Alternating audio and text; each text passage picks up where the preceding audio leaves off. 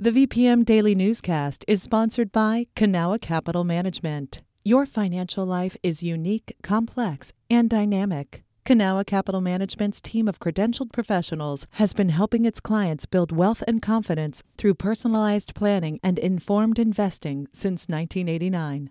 Learn more at cancap.com. That's KANCAP.com.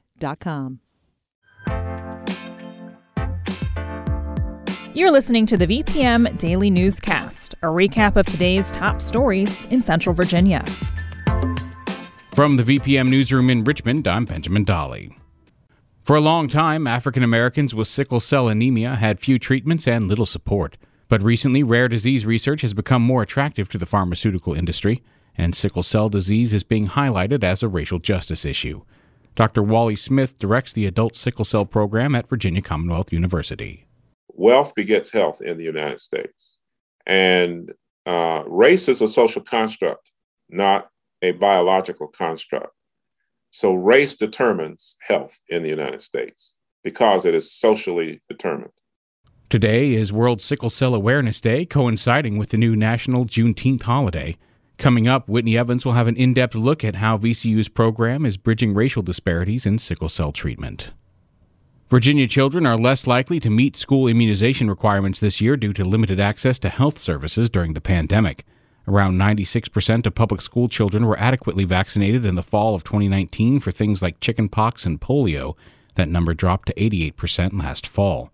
Virginia Department of Health Nurse Supervisor LaWanda Dunn stresses it's important that parents keep track of their kids' vaccinations to prevent outbreaks. In areas of low vaccination, we have seen a surgence, unfortunately, of a resurgence of sorts, for instance, measles and mumps. Dunn recommends parents check the new requirements for the upcoming school year, effective July 1st, with their child's pediatrician. Richmond Mayor LeVar Stoney released a request for design proposals yesterday in a last-ditch effort to begin work on George Wythe High School as soon as possible. But he'll need the school board's consent since they voted to take control of construction in April. Board member Kenya Gibson says she's not interested in collaborating because she doesn't agree with how the city handled previous projects. The cost to build those schools was so high, we could have built another elementary school. The delivery date was overdue. The list of concerns and issues goes on. And so do I want to go through that process again? No. If the board doesn't agree to work with the city before the RFP closes in 45 days, Stoney won't be legally allowed to proceed with construction. Housing advocates want Governor Ralph Northam to extend eviction protections for people struggling to make their rent. Statewide measures temporarily bar evictions and force landlords to help tenants apply for rent relief, but these measures are scheduled to expire later this month. Housing advocates say thousands of people could lose their homes if the governor doesn't extend the protections. Amazon is committing $125 million to support affordable housing near metro stations in the D.C. region. The company is also likely to receive as much as $750,000 from Virginia. From partner station WAMU, Ali Schweitzer reports. Amazon will provide loans, credit, and grants to developers who build or preserve affordable homes on land owned by Metro. It's the latest investment from the company's $2 billion housing equity fund. The money targets households earning less than $103,000 a year for a family of four. The Metropolitan Washington Council of Governments applauded the investment, saying it will help the region create much-needed lower-cost housing. Amazon stands to make money on any loans it provides. The company is also in line to receive as much as $750 million in subsidies from Virginia. That's assuming the company creates around 38,000 jobs at its new Arlington headquarters over the next 13 years. That was Ali Schweitzer reporting. As of today, Juneteenth is a national holiday celebrating the emancipation of African Americans. It also happens to be World Sickle Cell Awareness Day. The disease affects between 2,500 and 4,500 African Americans in Virginia, but only recently have patients been able to access the care and support they need. As Whitney Evans reports, that lag time is largely due to racial inequality. Virginia Commonwealth University's Adult Sickle Cell Program has about 600 patients across Virginia. We have the equivalent of an orphanage. Program Director Dr. Wally Smith says the biggest hurdle is finding new patients who've fallen through the cracks. When they're young, Smith says, patients with sickle cell anemia are treated alongside pediatric cancer patients. But the transition to adulthood is where he says they tend to get lost. We try to capture those patients, hold their hands, help them to walk across the bridge over the alligators in the water beneath and get safely on the other side in the adult system of care. Smith says it may be the only program of its kind in the country. With sickle cell, round red blood cells are stretched to a narrow crescent shape and block the passage of normal blood cells so they can't carry oxygen to tissues and organs. That causes extreme pain. For a long time, there were few treatments for sickle cell patients. The first medication to treat sickle cell anemia, a chemotherapy drug, wasn't approved until 1994, and it was 2017 before more treatments became available. Scientists are now experimenting with gene therapy. So it's an exciting time, treatment-wise, but for a long time we were dwelling in anonymity, and the specialty was not seen as attractive. It's a lot of work for Kenny Lane to keep the blood flowing in his veins.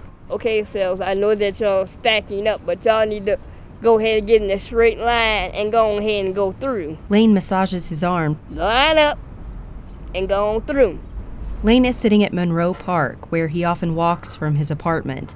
With the help of VCU's program, he was offered housing, the first time he's ever lived alone. Lane, who is 34, has always struggled to be independent. He lived with his mother until he was 25. When he finally moved out, he lived with two separate girlfriends who stole his money and medication. Living alone with the help of the support system at VCU has reduced his stress and kept him out of the ER. Music has also been a big motivator. Like sometimes if I'm in the house, I just get on my guitar, put it on YouTube, play Christian music, and just sit there and practice on my guitar a lot. Or either I come out here, enjoy the weather outside, walk back and forth down Broad Street. These are patients with no social power. Dr. Smith says it's taken a lot of time to get this far because of a lack of funding and research. Health disparities already exist for African Americans in the United States. They were in a group where the type of research that needed to be done needed to be funded largely by the government because industry did not see it as lucrative. Today, rare disease research has become more attractive to the pharmaceutical industry, and sickle cell disease is now being highlighted as a racial justice issue. Wealth begets health in the United States, and race is a social construct, not a biological construct. So race determines health in the United States. Smith says life is getting better for his patients, especially for Kenny Lane, who he says is getting more ambitious with time. You can hear that in the music. Whitney Evans, VPM News.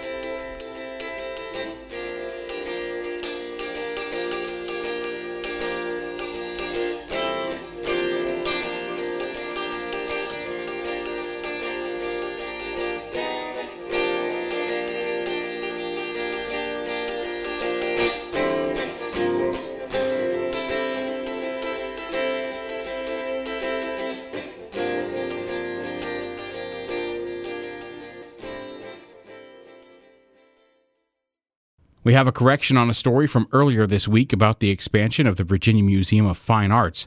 It indicated designs for the project would be unveiled at the end of the month, and this was an error. The correct information is that the architect will be announced later this month. This is VPM News. This newscast was recorded on Thursday, June 17th at 6 p.m. Some of these stories may have changed from the time you've heard them. You can stay connected to what matters by heading to vpm.org/news or follow us on Facebook, Twitter, and Instagram at MyVPM.